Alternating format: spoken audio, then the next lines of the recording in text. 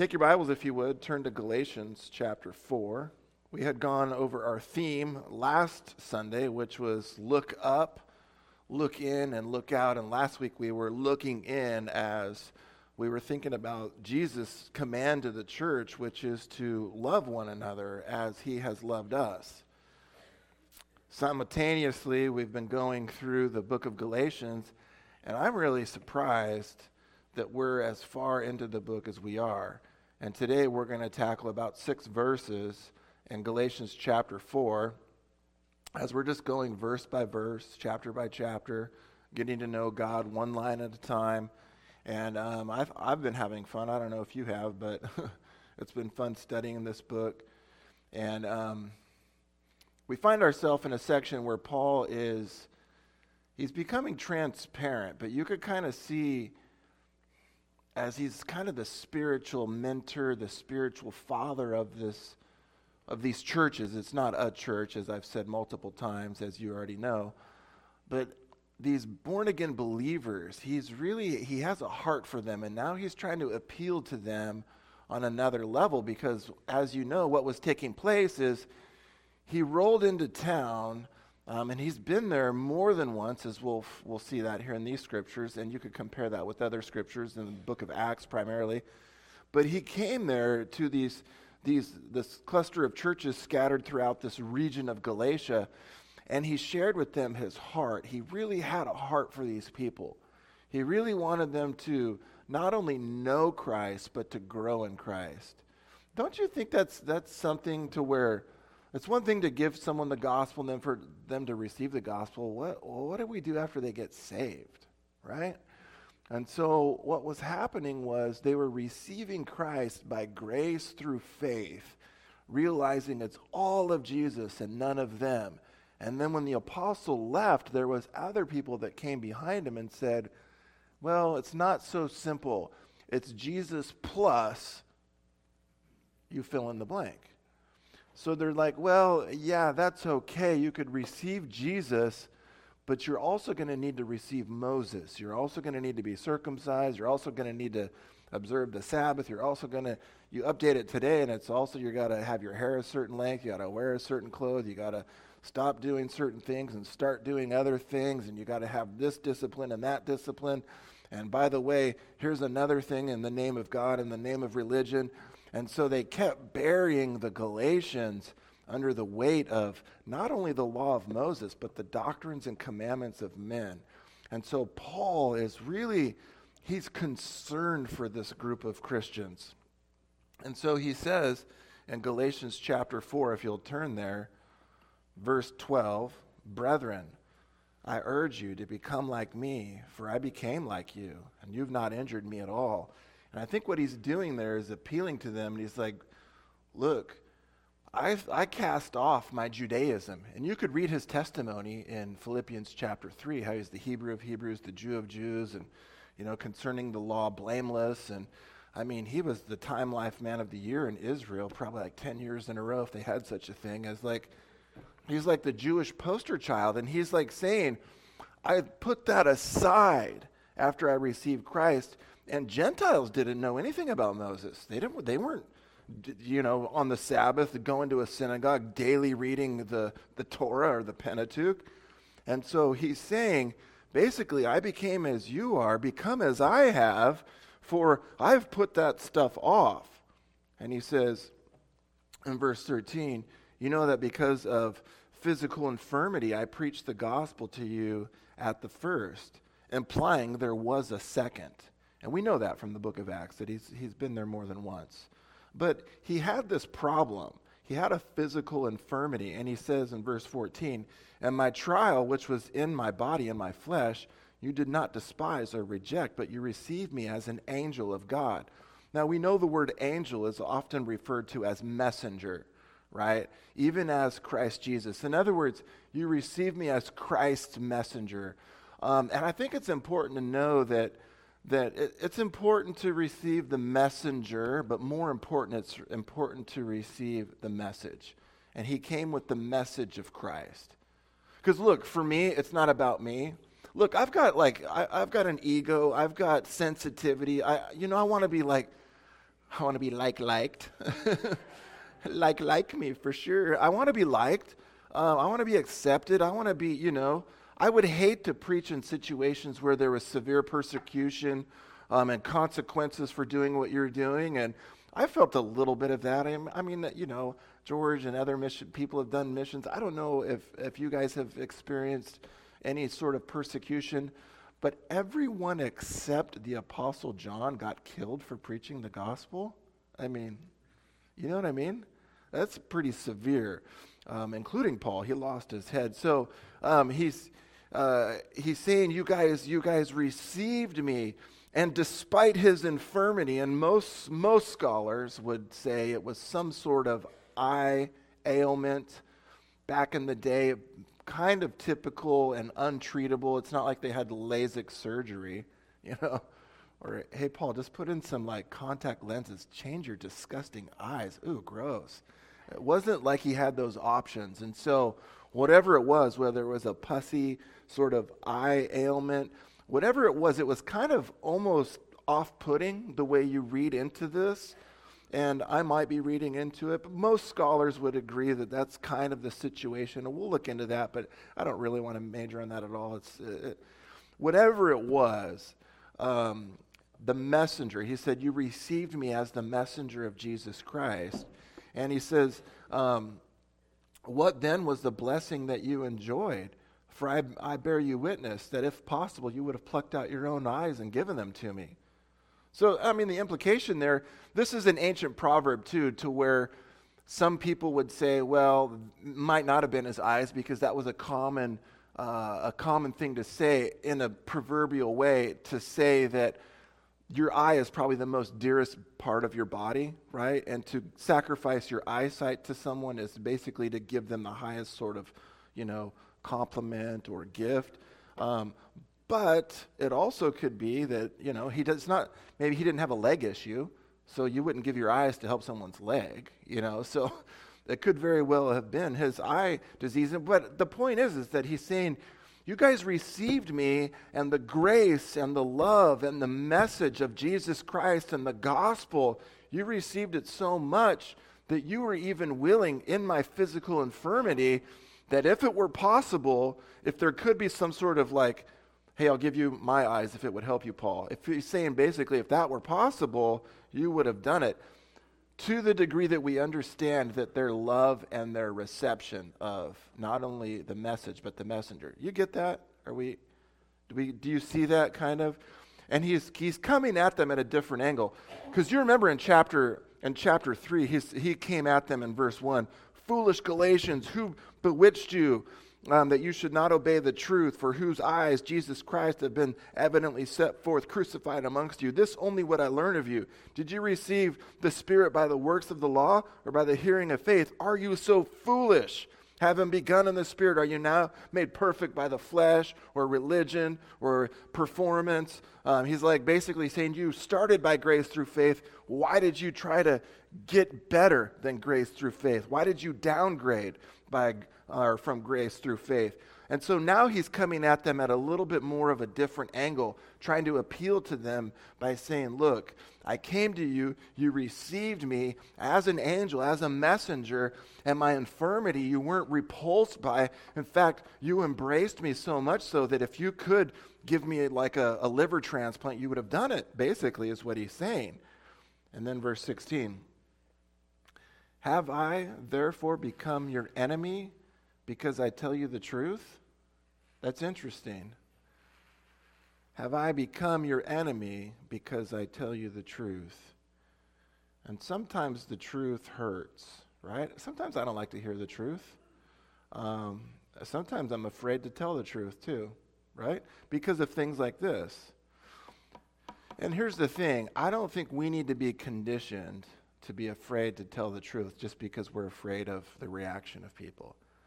I told Jen, I'm our kids are not training us, by the way, right? They need to clean their room. They're not training it. Just because we're going to get kickback, right, and we're going to get some protesting and some grunts and some moans, they still get the truth, right? Kind of on a larger scale, Paul's saying, I don't want to be afraid of your reaction. I might lose you on this one, but I love you enough to tell you the truth. You need to know this. I love you too much for me to withhold the truth.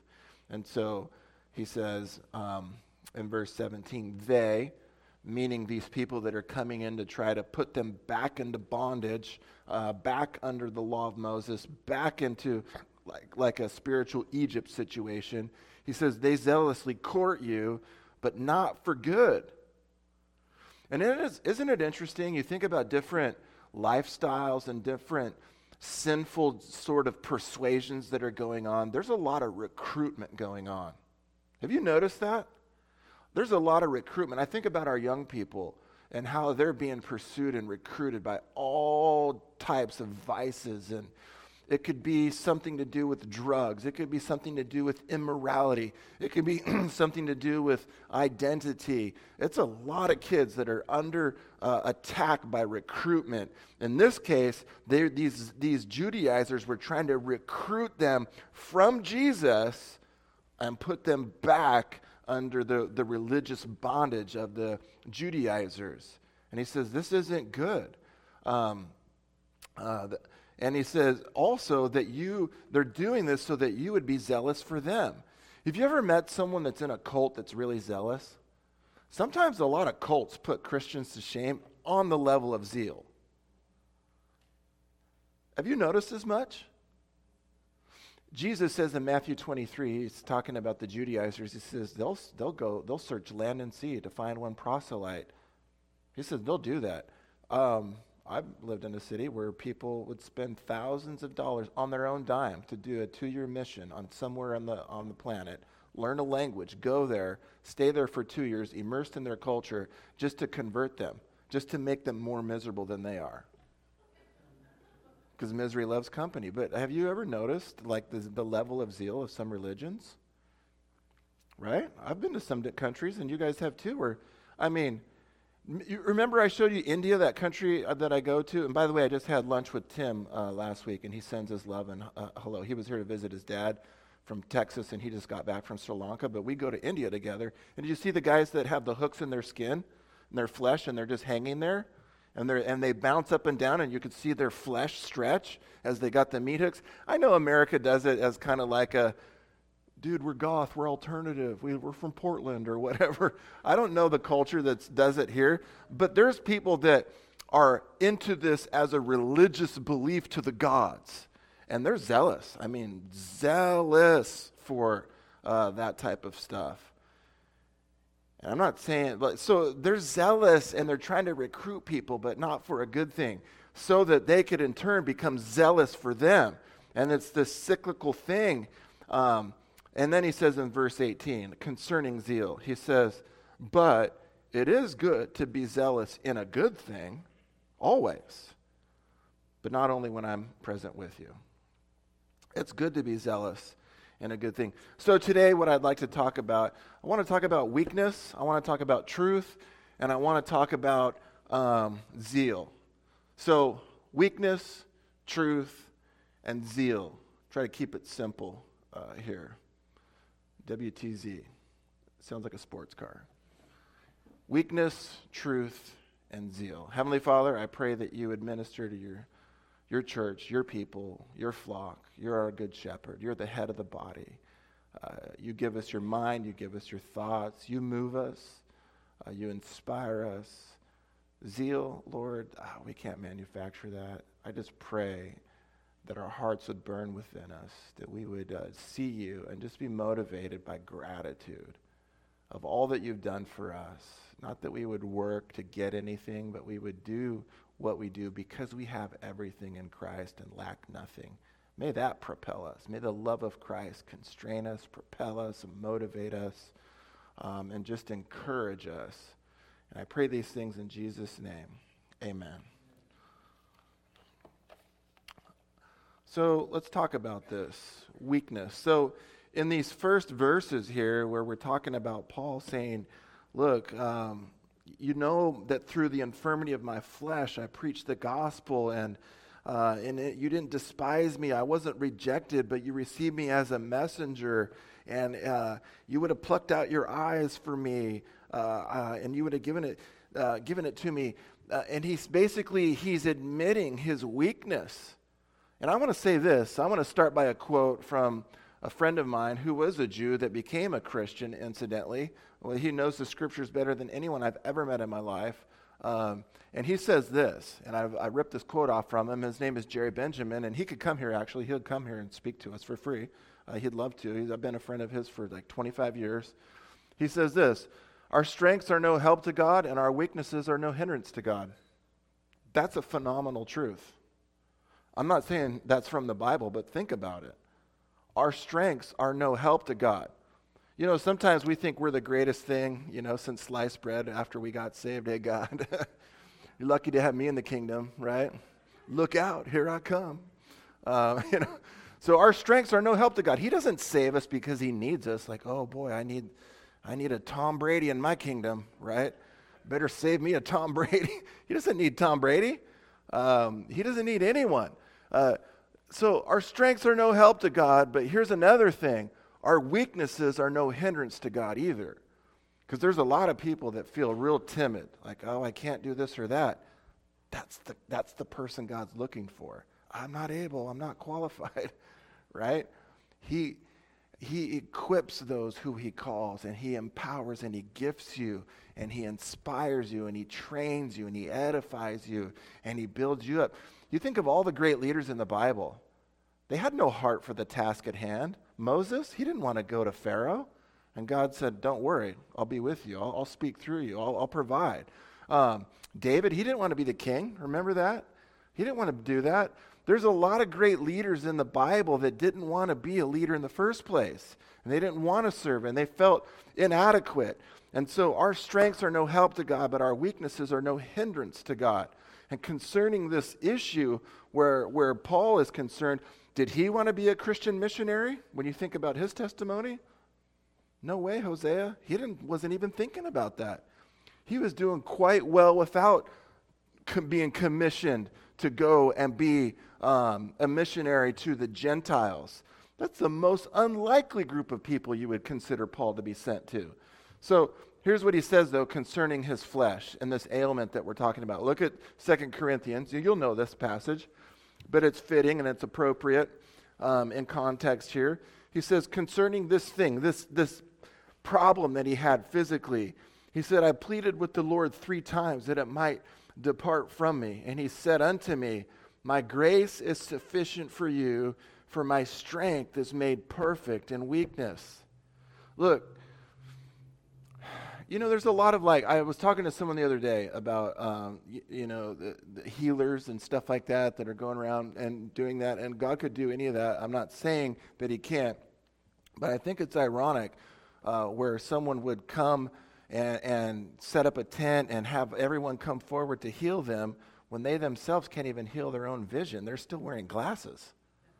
Like, what? Hit your own forehead and get rid of the glasses.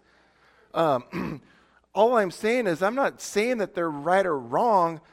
All I'm saying is sometimes God's delays are not God's denials. And in this case, God was not answering this particular prayer, and he was delaying big time because Paul was beseeching God, hey, take this problem from me. Take this problem from me. God, if it's possible, take this problem. And God is the great physician, and God could have done it, but God said, no, I'll just leave that condition for you, that thorn in the flesh, so that maybe possibly Paul would then not lean on his natural talents and natural strengths. He would need to lean into God and get some of that supernatural strength that was from God and not Paul.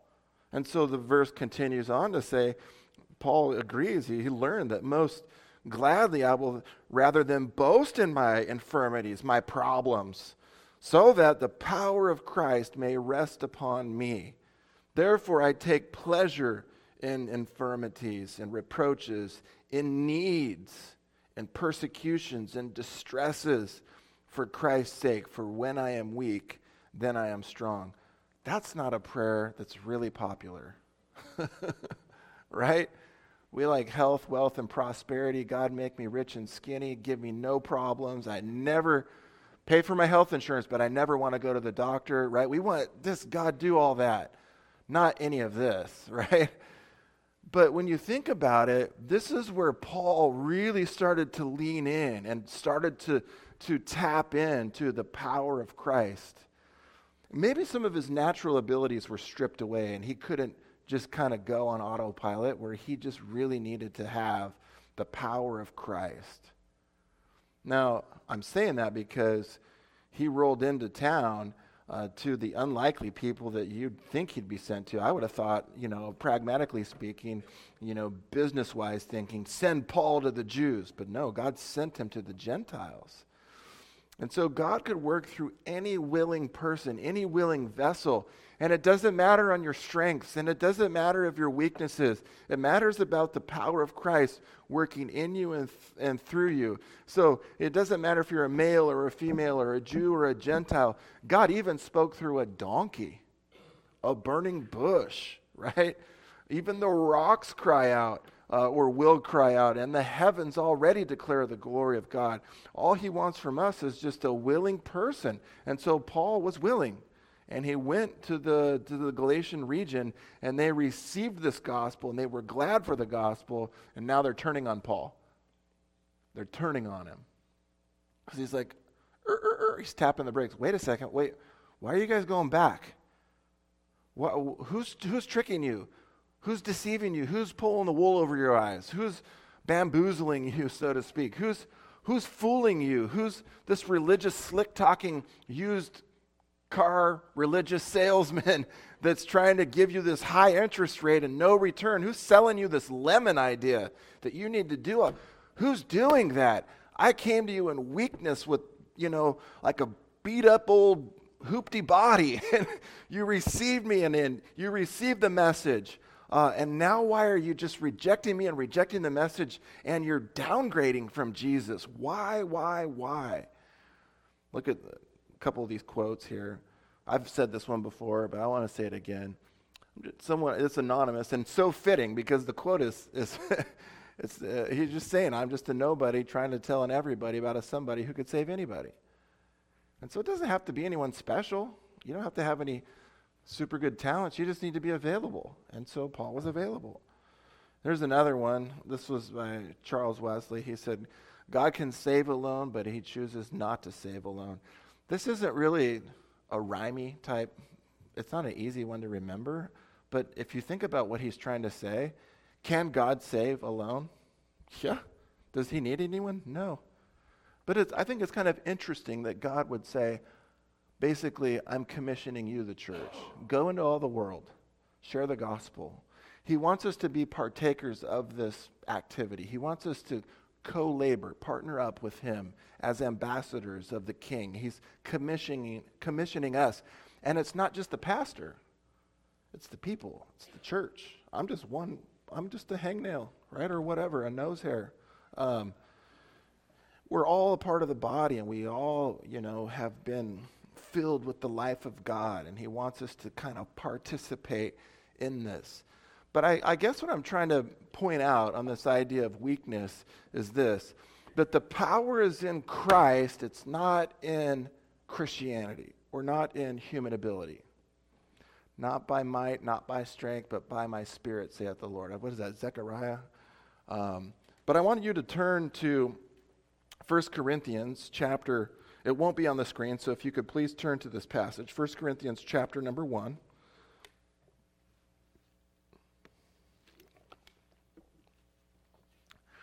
Because when thinking about the Apostle Paul riding into town, all he had really was the scriptures in hand, rolled up in a scroll, and Christ in his heart. And he turned the community and the culture upside down. He didn't have halogen lights. He didn't have amplification. He didn't have a worship team, right? He didn't have projector screens. All he had was the scriptures in hand and Christ in his heart. And think about the zeal of this dude. And evidently some physical problems that would have made me be like, no, I'll just stay home. He didn't have Netflix to stay home and binge watch anything either, right? He didn't have Google Maps to check the weather of which town he was going in. He didn't even have Google Maps to tell him which route to take. That's why he said, I die daily. You know what he's referring to in 1 Corinthians 15 when he says that? He's like, if the resurrection's not true, why do I put my life in jeopardy? Everywhere I go, my life's in jeopardy. Why do I do it if the gospel's not true? So he rolls into town, scriptures in hand, Christ in his heart, and evidently that's enough to keep an event 2,000 years old still alive and filling churches across the world. Right? We're not following some fable, man. This guy, he was zealous. He believed this stuff, and he rolled into town not with gimmicks. Look, the power wasn't in his presentation. The power wasn't in like his, ability to persuade. He didn't go to the Dale Carnegie, methodology of how to win people. I don't know. He didn't have that sort of stuff. All he had was scriptures in hand and Christ in heart. And evidently that was enough to turn a culture, a community, and century after century after century, lives being changed, rocked for time and eternity because of this simple message, right? So here we are gathered. Like, what does it mean to us? Is it just kind of, oh, we do church? There's a lot of places in America, we just go to church, just do it.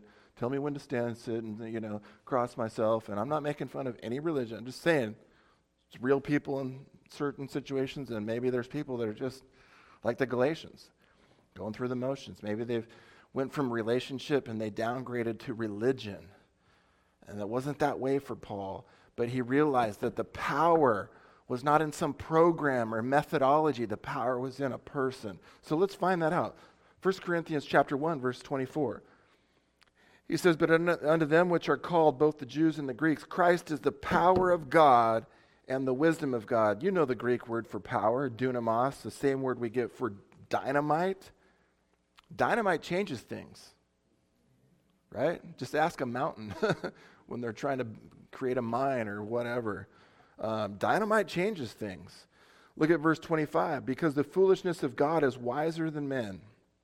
The weakness of God is stronger than men.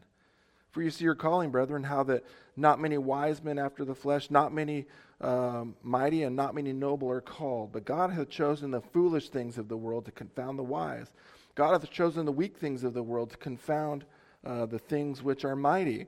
The base things of the world and the things which are despised hath God chosen, yea, and the things which are not, to bring to naught the things that are. But see, we want to be accepted by the world. We want to be kind of like the cool kids on the block. We want to water things down to make it more palatable to the world. We want to maybe alter the gospel a little bit to make it more, acceptable and more tolerable.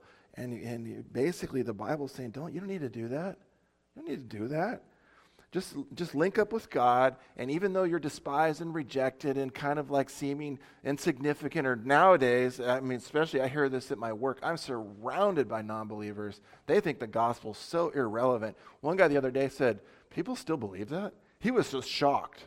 Like, really? People still believe that? And I'm like, whoa. And to me, I'm not like, sinner, and I got my, my holy water spray gun and shh. I'm not like that.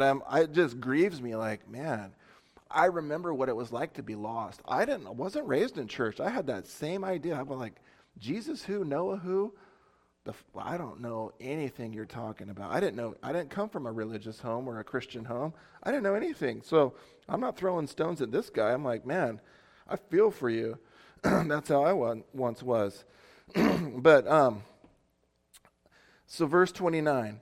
So God's chosen all these weak things and all these insignificant things that we don't want to be, but he says God's chosen those things so that no flesh should glory in his presence. So if a church is built and people are getting saved, it's not because of anything awesome that we've done.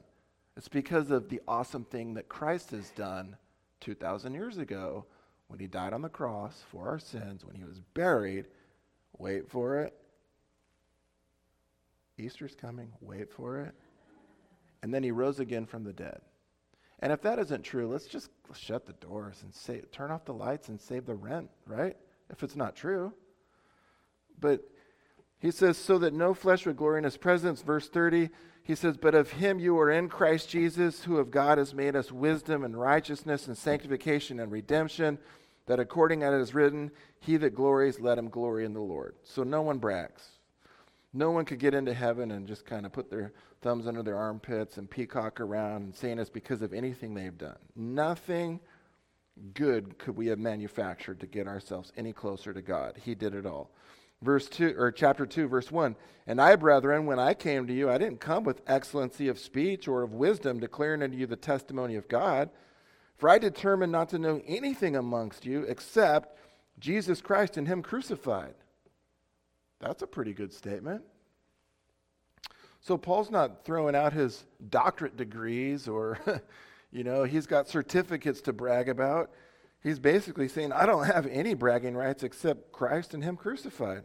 That's what he leans on. That's what he's leaned into. He's learned through weakness to depend on that reality. And I was with you in weakness and in fear and in much trembling. And this is a totally different church, a totally different group of people with a totally different set of problems. He says in verse 4, and my speech and my preaching was not with enticing words of men's wisdom, but in the demonstration of the Spirit and of power. In other words, if you got saved, you can't say it was because of Paul argued you into the kingdom because he was a great apologist, right? That's such a trendy thing. It was the last 20 years apologetics. That's cool if you want to just if you want to do that, that's fine. But he didn't lean on apologetics. Just telling everyone, arguing against the evolutionists and the creationists, and he didn't have that. He just had I have Christ, him crucified. I'm going to keep it simple, right to the power source, Christ the power of God, Christ the wisdom of God. It says, so that your faith should not stand in the wisdom of men, but in the power of God. Weakness. Weakness reveals the power source, and the power source was Christ, as Paul concluded. All right? This is where he could say in Galatians 2:20, I'm crucified with Christ, nevertheless I live, yet not I, but Christ lives in me. Not I, but Christ. Not I, but Christ. And so this power source, I think, is best experienced for people that are maybe stripped of some of their strengths, right? So that they are placed into a position to where they need to depend on Christ. And how many of us want to depend on Christ? How many of the Jews in the wilderness wanted to wait for God to give manna the next day? Because remember, if you hoarded manna, the food that came down from heaven, how long would that last? What was the shelf life for manna? Does anyone know? 1 day. And how many of you would have rather have had Costco back in the wilderness? Dude, I'll just load up in bulk. Forget this whole every day I got to depend on God thing. Forget that, right? So we come from the same lump of clay. No one wants to really trust. We want to kind of, let me do air quotes. We trusted God for heaven and salvation, but that's for eternal life. Trusting God for daily life, that's a whole nother thing. Right? I'm putting myself in that same situation. So sometimes we're stripped of our strengths so that when we're weak, we could see that he's strong, so that the power of Christ may rest upon us. And so weakness, when we're weak, we experience Christ's strength. And let me go to the Old Testament to quote Isaiah, and you'll get this passage. You know this one, but let's kind of jog the memory a little bit. Go back to Isaiah 40. It'll be on the screen. Have you not known? Have you not heard? The everlasting God, the Lord, the creator of the ends of earth, neither faints nor is weary. Look, I drank an energy drink this morning. God never needs a Red Bull. He never does, right? He's unlimited. When you think about God, you got to think about, because we're finite, it's hard to think in infinite increments. Is there an increment to infinity? It just has no beginning, it has no end. So when you think about his wisdom, it's not like he's getting smarter. When you think about his power, it's not like he needs to rest and recharge and get more power. When you think about his omnipresence, it's not like he's filling the universe. He's in the universe and outside the universe. It's hard to think about God as a finite creature, to think about infinity, but he doesn't rest. He doesn't need rest. He doesn't need to go to school. He doesn't need advice. He doesn't need to ask someone for permission. This is what it means to be God, and this is why it's so tempting to have someone tell you, oh, if you do this, you could be like God. That's pretty tempting stuff. Ultimate power. Okay, he says, neither is faint, neither is weary. His understanding is unsearchable. He gives power to the weak. He gives life to everyone, right? He doesn't generate it. And to those who have no might, he increases strength. Even the youths shall faint and be weary. And all the elderly people are like, yeah, youths, even you too, right? And the young men shall utterly fall. But those who wait on the Lord, look at that deferment, that trust. Those who wait on the Lord shall renew their strength. They shall mount up like wings, like eagles. They shall run and not be weary. That'd be rad to see a super fast eagle running like a cheetah. You know, I don't need to fly. I could run fast. I don't think that's what it means at all. I'm just thinking out loud. And they shall walk and not faint.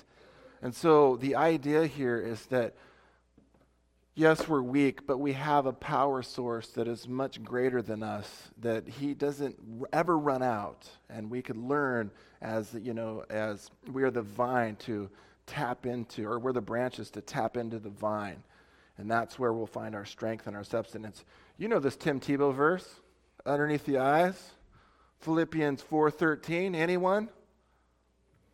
I could do all things through Christ who strengthens me. Not that he coined it, it's from the Bible, right? I'm just saying a lot of athletes. Who is that UFC fighter we just watched? John Jones, right here. Boom. Tattooed right across his chest. Not that makes him a Christian, just because he's got a Bible verse, but evidently he's trying to say, like, I could do all things through Christ who strengthens me, including, knocking people out, I guess. But you get the idea is like, the idea is trusting in Christ. But you're like, nah, I got this, Jesus. That's what the Galatians said. I don't need you, Jesus. This is easy. That's what most people say. And Paul was like, I was put in a position where I had to trust in Christ, and it was the best thing for me. We don't think in those terms. Your nephew that just got in an accident, I don't think for a moment God did that to him. But I will say this, he might be put in a place where he's going to trust in Christ in a certain way that he's never trusted him before. Where's Debbie? Is she in here? The new grandma? She just has a new grandbaby, and praise the Lord for that. The baby has jaundice, and for those of you parents that have had babies, right, I was freaked out when I heard our baby had jaundice. I didn't know what jaundice was. I'm like, what is jaundice? And we had a pediatrician, is that the baby doctor, that went to our church, and they said, Neal, don't worry about it. Just put the baby in the window, give it some sunlight, and it'll be fine. I'm like, are you serious? And I'm like, something so naturally. He's like, yeah, don't freak out. We tell that. He's like, because he's one of those. He's like, we tell that to everyone, and it's going to be fine. And so why am I even saying all that? I don't know. Strength, weakness, something about depending on God in there somewhere. I could do all things through Christ. All right, turn in Galatians chapter 4. This will be point number 2, and then we're going to move faster. And he says, have I therefore, verse 16, Galatians 4:16, have I therefore become your enemy because I tell you the truth? Like, why are you turning on me just because I'm telling you that it's all about Jesus? You were saved by grace, walk by faith. Why is that a insulting message? You better check your own inventory too. How does the message of Christ alone rub you? Right? How does that message grate against your scorecard? Because see, grace doesn't offend those that feel like they're losing. Grace only offends those who think they're winning. See, grace doesn't offend those who say, I'm sick, I need a physician. Grace is only offensive to those that say, I have no need of a physician. I'm doing just fine. That's who grace is kind of rubbing the wrong way. And so Paul's basically saying, have I become your enemy because I'm simply telling you the truth? It's interesting, J. Vernon McGee, you guys have heard of him, the Bible bus. He on this passage, he said on his pulpit, and he pastored in L.A. Some of you, I had relatives that went to his church. Maybe some of you have been under his ministry or tutelage or whatever. I used to listen to him all the time. Love J. Vernon McGee. Evidently on his pulpit, he had, Sir, that we would see Jesus inscribed on his pulpit. But you know what he really wanted on his pulpit? This verse, and he admitted it. He told one of his deacons that did all this, he wanted this verse. Have I therefore become your enemy because I tell you the truth? He wanted that on the front of the pulpit where the people see, right? And it's a great pastor verse because that's why it says against a pastor, don't receive accusation except out of the mouth of 2 or 3 witnesses. You want to know why the Bible says that? Because the pastor is under attack sometimes because he has to be the messenger of truth sometimes. Hey, look, going the wrong way. Look, Chloe, you shouldn't use your cell phone in church or take phone calls. I'm just kidding, girl. I love you. It's my daughter. So, if I become your enemy because to tell you the truth, daughter, I love you. So, the pastor tells things to people that sometimes is uncomfortable, and that's why Paul's saying, look, did I become your enemy because I tell you the truth? But look, we need to be lovers of the truth. You know this from, it's not going to be on your screen, but I know you know this. John 8:32. You shall know the truth, and the truth will make you free. I know you know that. So it's truth that gives us freedom, and it's error that gives us bondage. And you know that the truth is a who, it's not a what. Jesus said, if you want to go to heaven, you must know this. I am the way, the truth, and the life, and no one comes unto the Father but by me. So we're a people of the truth. But we're also people immersed and identified by God's love. We are identified by his truth, but we're also identified by his love. So Paul loved these people so much, and he loved the Lord enough to tell them the truth of the error that was putting them back into bondage. And we're to do this in such a way that we speak this truth in love. You know this passage in Ephesians chapter 4. That we should no longer be children tossed to and fro. The idea is like a reed. It's like a really, weak weed that lives by the side of the river. And it's like the tossed to and fro and carried about with every wind of doctrine by the trickery of men and the cunning craftiness of deceit and deceitful plotting. See, this was the problem that was happening in the church. And he says this, but speak the truth in love so that we could grow up in him into all things, and to him who is the head, even Christ. Look at that phrase, grow up. Just because you grow old doesn't mean you grow up. Right? There's some pretty immature grown-ups. It's like, okay, so we've been in church for how many years now? Right? And we're still harboring bitterness and unforgiveness, and we're still got cliques, and we still got gossip, and we still got... That's what little children do at school, right? So sometimes it's easier to grow up, or it's easier to grow old than to grow up. And so he's saying he wants this church and he wants Christians to grow up in Christ. And it comes by having the truth spoken in love said to us. And a lot of times it comes from the pulpit. So if I become your enemy yet, because I tell you the truth, does that make people that are grown up hate me? Look, I say things that need to be said to me or have said to me, and I don't think that I'm better than anyone. You know that. I feel like level at the foot of the cross. But I don't want to be the enemy because I'm telling the truth. And Paul's like, hey, look, it's all about Jesus. It's not about your religious performance. It's all about what he's done for you and what he wants to do through you. Stop trying to earn what you already got in Christ. Is that offensive? Why? Why is that offensive? I don't get it. So, but we got to speak the truth in love. I quoted this, maybe a few months ago, but I want to bring it up because I don't know if you remembered it or not. Look at what this statement says. Love without truth is sentimentality, yet truth without love is brutality. You know what this is trying to state is you need both. Because if you just to have love without truth, that's just sentimental. It's like a grandpa that just excuses everything. Oh, yeah, kids will be kids, right? You could be very like sentimental about things. Just, in the name of love, just whatever. But look, and if it's just truth, you just give people the raw facts. I'm just giving you the data. I'm just going to speak the truth in you, right? I'm giving you the facts, Jack, and you don't have any love.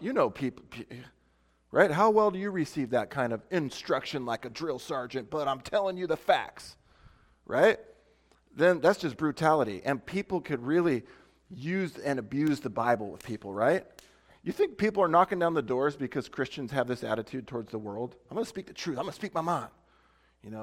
God hates the homosexuals, and you bless God and bless God and bless God. Really? Is that, I know he hates particular sins, but does he hate the sinner?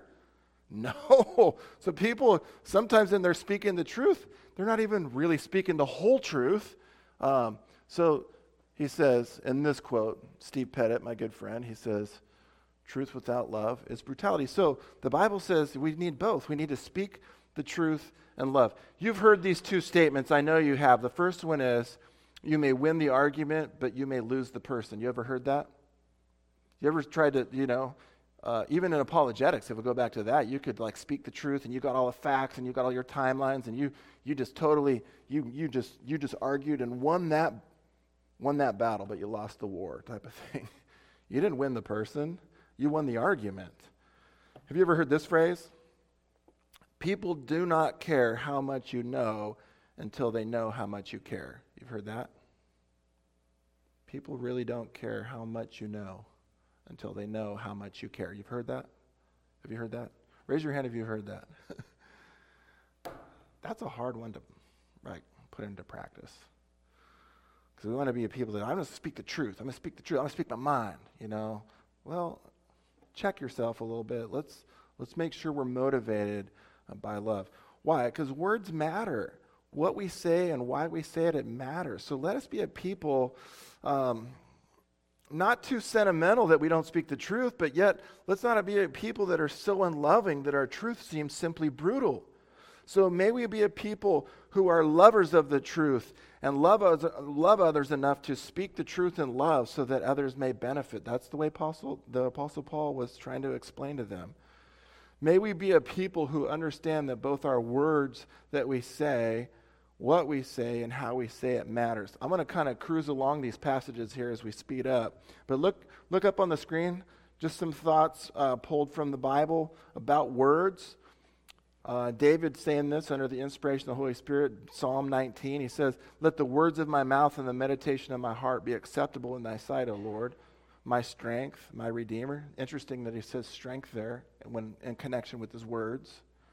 Psalm 39:1, I said, "I will take heed to my ways, that I sin not with my tongue," my words, what I say. "I will keep my mouth with the bridle."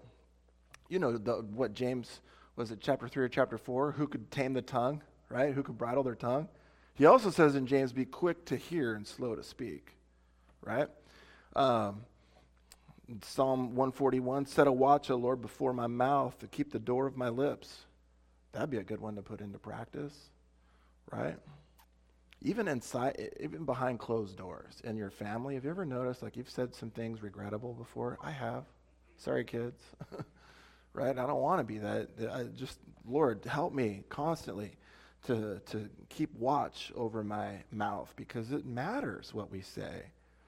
God, he kind of goes on this rant a little bit, and I say that in the best way, in Proverbs chapter 10, talking about our lips. And I'm only going to pull out a few of them. All of Proverbs is laced with, the timing of your words, how you say words. It's more fitting than apples of gold. And he makes all these eloquent comparisons about how valuable your words are. But in chapter 10 of Proverbs, and Solomon given some wisdom here. Look at this. He says in Proverbs 10, "The mouth of the righteous man is a well of life, but violence covers the mouth of the wicked. Hatred stirs up strifes, but love covers sins."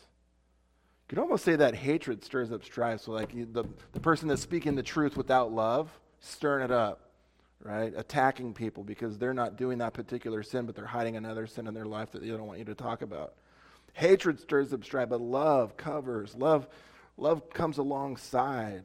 Love bears all things. You know 1 Corinthians 13.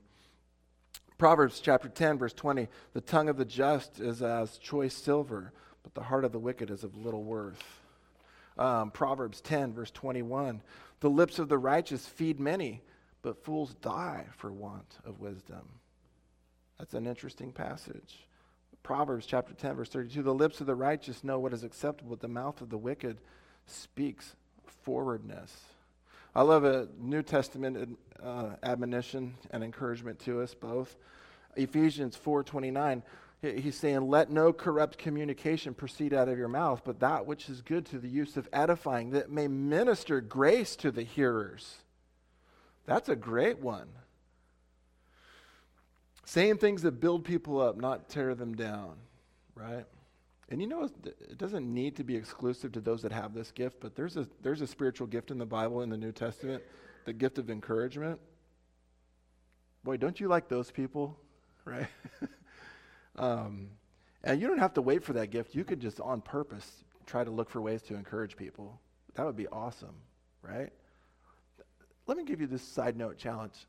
Why don't today, maybe? I don't want to give you like a long week to think about it. Maybe today, through a text, an email, whatever, even in here or on your way out or whatever, whoever you meet, maybe use your mouth to edify someone, to encourage someone. Just speak a good word of encouragement to someone. Look for an opportunity, right? How about this one? You already read it probably. Let your speech be always with grace, seasoned with salt, that you may know how you ought to answer everyone. But think about that part A of that verse. Your speech is always with grace, but seasoned with salt. You got a little pappies coming out of your mouth, a little Lowry's, That's kind of weird, but does salt make you satisfied and you're like, oh, I'm good, I don't need a drink? Or does salt make you thirsty? Makes you thirsty, right? And I was thinking about that. I'm like, man, if you got gracious words and you got healthy words and they're words of life and they're edifying words and you're speaking grace and imparting truth into people and you're doing it in a way that's loving, they're going to hunger and thirst after what you got. They're going to be like, where's that coming from? Where's that source, right? That's such a rare thing. And the last thing, we'll close everything down with this last thought. Galatians chapter 4, verses 17 through 18. So Roman numeral 3 in our last point. So we talked about weak, we talked about truth, and now we're going to talk about zeal. And he says, hey, look, it's good to be zealous in a good thing. Because he just got done saying, like, they're zealously pursuing you. I don't know what was in it for them, but he said, so that you would in turn be zealous for them, but it was all wrong. And he says, but he's not attacking zeal. He's just attacking the object of your zealousness. It's like worship, right? We talked about that a few weeks ago. There's false worship, vain worship, and there's true worship. What's the object of your worship? What's the object of your zeal? Do we have any zeal? My father-in-law, he's a pastor. He's been a pastor longer than I've been alive, but I forget the phrase. You'll get the gist, but he's like, give me a log on fire that I could stoke a little bit rather than a wet log any day that I have to ignite. I guess that comes with wisdom. There's people that are just like, really? Hey, yeah, hello, you there? Amen. Praise the Lord, Pastor. Maybe. I'm just saying, not like in their physical chronological response, in their spiritual zeal response, to where some people just are not too easily moved or stoked or excited about Jesus. And that's just okay. Whatever, that's where they're at. I remember my friend, you could put this quote up, Carl Lozo. Do you guys remember, Chloe, Adam, you guys remember Carl and Mandy from Utah? This guy, Carl, I just led him to the Lord in prison, right? I wasn't in prison. I was on the other side of the glass. Don't judge me. Maybe I was there for preaching the gospel, right? But anyways, I did give him the gospel. He got saved, and then we would communicate through mail, and I was discipling him through mail. He got out, came to church, led his whole family to Christ, led his whole kids to Christ. We baptized them. They were in the church, and we were helping them get on their feet. He was so zealous for God that we started this addictions ministry in church, and he was trying to reach other people that maybe were coming out of prison and jail and maybe struggled with being dependent on chemicals to cope with life. And so we started this addictions ministry in the church, and man, he was at it. And then when we left Utah, he gave me this quote. He sent me a long, loving email because we knew him for so long. And he said this, in this email, he said, "I just want to be as good of a saint as I was a sinner." And you know what he meant by that? He was so zealous for sin. Like, he was in prison because think about it, he was so zealous for scheming and conniving, and he'd been there multiple times. And I think that was like the second time he was in prison, and he didn't want to go back again. So he was a really good sinner, right? And he had a lot of passion for sin. And he's saying now that he's saved, he wants to be as zealous for Christ and the things of God as he was for the things of the world. So that's all he's saying, really. And that really struck with me, right? And let's define the word, and then we'll close everything up and have the Lord's Supper here in a minute. But zeal, you'll see the definition up there on the screen. To burn with zeal, to be heated or to boil with envy, hatred, anger. See, it also has like a bad connotation to it. In a good sense, to be zealous in the pursuit of good. To desire earnestly, pursue, desire one earnestly, to strive after, to busy oneself about, to exert oneself for one, that he may not be torn from me. I don't know what that means, but to be the object of the zeal of others, to be zealously sought after. And I'm thinking about the people that were on the road to Emmaus after Jesus rose from the dead, and he gave that message. And what did they say? Did not our hearts burn within us? You remember after you got saved how excited you were for the things of God? Remember that? And here you are today. So it obviously stuck.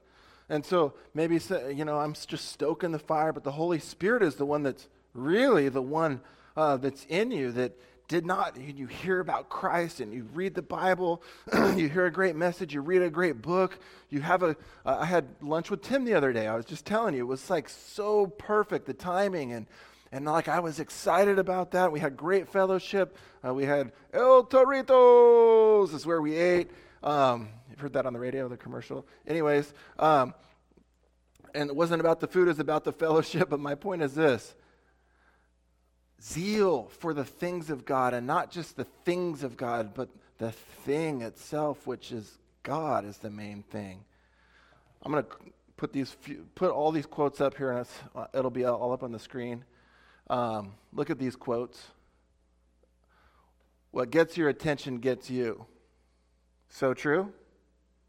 What gets your attention gets you. And the Bible says this: as a person thinks in their heart, so is he. Right? And the last one, we become what we behold. These are all truisms. Just test your own self. What you're really preoccupied with, whatever gets your attention gets you. And imagine if it was God. Imagine if we put as much attention into God as we do other things, right? I'm not saying like if you pay attention to other things that's wrong. It's really hard to multitask. I get it. When you're at work, you got to think of those things. But whatever gets our attention gets us. What's really the object of our zeal? What's really the thing that motivates us? I remember just recently this guy at work, he sits next to me, and he goes to church. So I'm not surrounded by total atheists. There's a Christian scattered throughout. There's one or two, And this one guy, he sits next to me, and I have a Bible at my desk at work. And believe it or not, I got the Bible from my work. We were moving from an old building to a new building, and they had a stack of Bibles they were giving away, and I'm like, oh, cool. And so I usually just look at it on my phone, And I took that Bible, put it on my desk, and he asked me a few questions, and I'm like, oh yeah, cool. I turned to it. He's like, oh, yeah, well, what about this? I'm like, oh yeah. And he's like, and I'm just doing that. And he's like, man, I want to know the Bible like you. He's only been a Christian for a year, and it's like, I've been a Christian for a long time, and I've been, whatever. But I said, I wasn't like bragging or anything. I said, here's the thing. You're really good at what you do. He's a DJ, and he's really good at audio stuff. And I said, you're super good at DJing. That record scratching stuff. He gets gigs all the time, and he's been a record scratcher forever, and he's super good at it. And I said, how did you get good at it? He's like, man, I just put in the time and this and that. And I said, why? Because someone told you to, or because you wanted to? He said, because I wanted to. Like, that's the same thing, man. I just wanted to know God. I wanted to know God. I wanted to know his word more than anything. And so it has to be a passion, I'm not saying it's always that way. There's a lot of things that are shiny like lures. And good message, by the way, for Awana. Eric brought in some lures, and I'm like, all the Awana kids were chasing after it, and he's like, you're missing the point. Quit chasing the and he took the hooks out, but it was this minnow or whatever type of fish it was. It was working for the kids, and me too, but that was a good illustration because it was getting their attention. His whole point was the devil's going to throw you a bunch of lures to get your focus off of Christ, and how easy it is to get our focus off of Christ. But it's good to be zealous in a good thing. I want to close with this last verse. And I think it's pretty cool that this last verse starts with looking for that blessed hope. And I thought about that. When was the last time I was really looking for that blessed hope? Sometimes I'm looking for the next series on Netflix, to be honest with you, right? Like, I'm done with this one. Boring. What's the next one, right? What are we looking for? This is saying looking for the blessed hope, which is the glorious appearing of, look at who Jesus Christ is. He's the great God and Savior. It's a deity verse. Who gave himself for us, that he might redeem us from all iniquity. All your sins are forgiven. All of them. Purify unto himself a peculiar people. Some of us are super peculiar. But here's what we do. Here's what kind of makes us peculiar. That we're zealous for good works. Not to do good works to get into heaven. Not to do good works to make ourselves righteous. Not to do good works to get our sins forgiven. Not to do good works to, make us fit for the kingdom of God. But to do good works because we have everything and lack nothing because of what Jesus has done. And so, again, full circle, we're back to being zealous for doing these things out of an attitude of gratitude. Thank you, Jesus. Thank you, Jesus. Right? So, in conclusion here, and then we'll do the Lord's Supper, weakness. Let's learn to lean into whatever it is, our weakness, our infirmity, so that we could see Christ in and through it. Right? And then truth. There's a slide that'll be a concluding slide up there. And then truth. Let's love the truth, but yet also speak the truth in love. You know what I call that? The Bible's called a sword, right? Dip your sword in a bucket of love before you go out and start lopping heads off in the name of Jesus. Seriously. And then lastly, zeal. Let's be zealous for the King and the kingdom. But I can't tell you to be zealous, right? Like, hey, go be zealous. I could be zealous about telling you to be zealous, but you'd be like not zealous about me being zealous to tell you to be zealous. Whatever. You know what I mean? Because you know the word enthusiasm? The Greek is in theos. You know what theos is? God. Enthusiasm means basically to be in God. You're so excited for God to be in you and for you to be in God that you just want to tell everyone about it. I can't teach enthusiasm. I can't teach zeal. I could give you disciplines. Okay, you want to know the Bible like how I know the Bible? Here's a plan for you. Do this, do that, do this, do that, and then you'll know. No one told me that. I wanted to know the Bible. I wanted to know the Lord. It's just desire, it's passion, it's zeal. And it's like you have God, you're in God. You just have to really practice the presence of who you already have. There was 12 disciples. Jesus invited them all. Only 3 wanted to really be with Jesus. And out of those 3, only 1 really wanted to lay on his chest and to be at the foot of the cross. He's not better. He's like, and the disciple whom Jesus loved. He's not better. He just wanted to experience more of the Jesus that everyone else had the same access to. Zeal. Right? You're still going to heaven. You're still saved. Right? So, let's do this. Let's pray, and then I'll have the ushers come forward, and then we'll look at the Lord's Supper. Heavenly Father, I thank you for this wonderful church. I thank you, Lord, that even through our weakness, we could see your strength.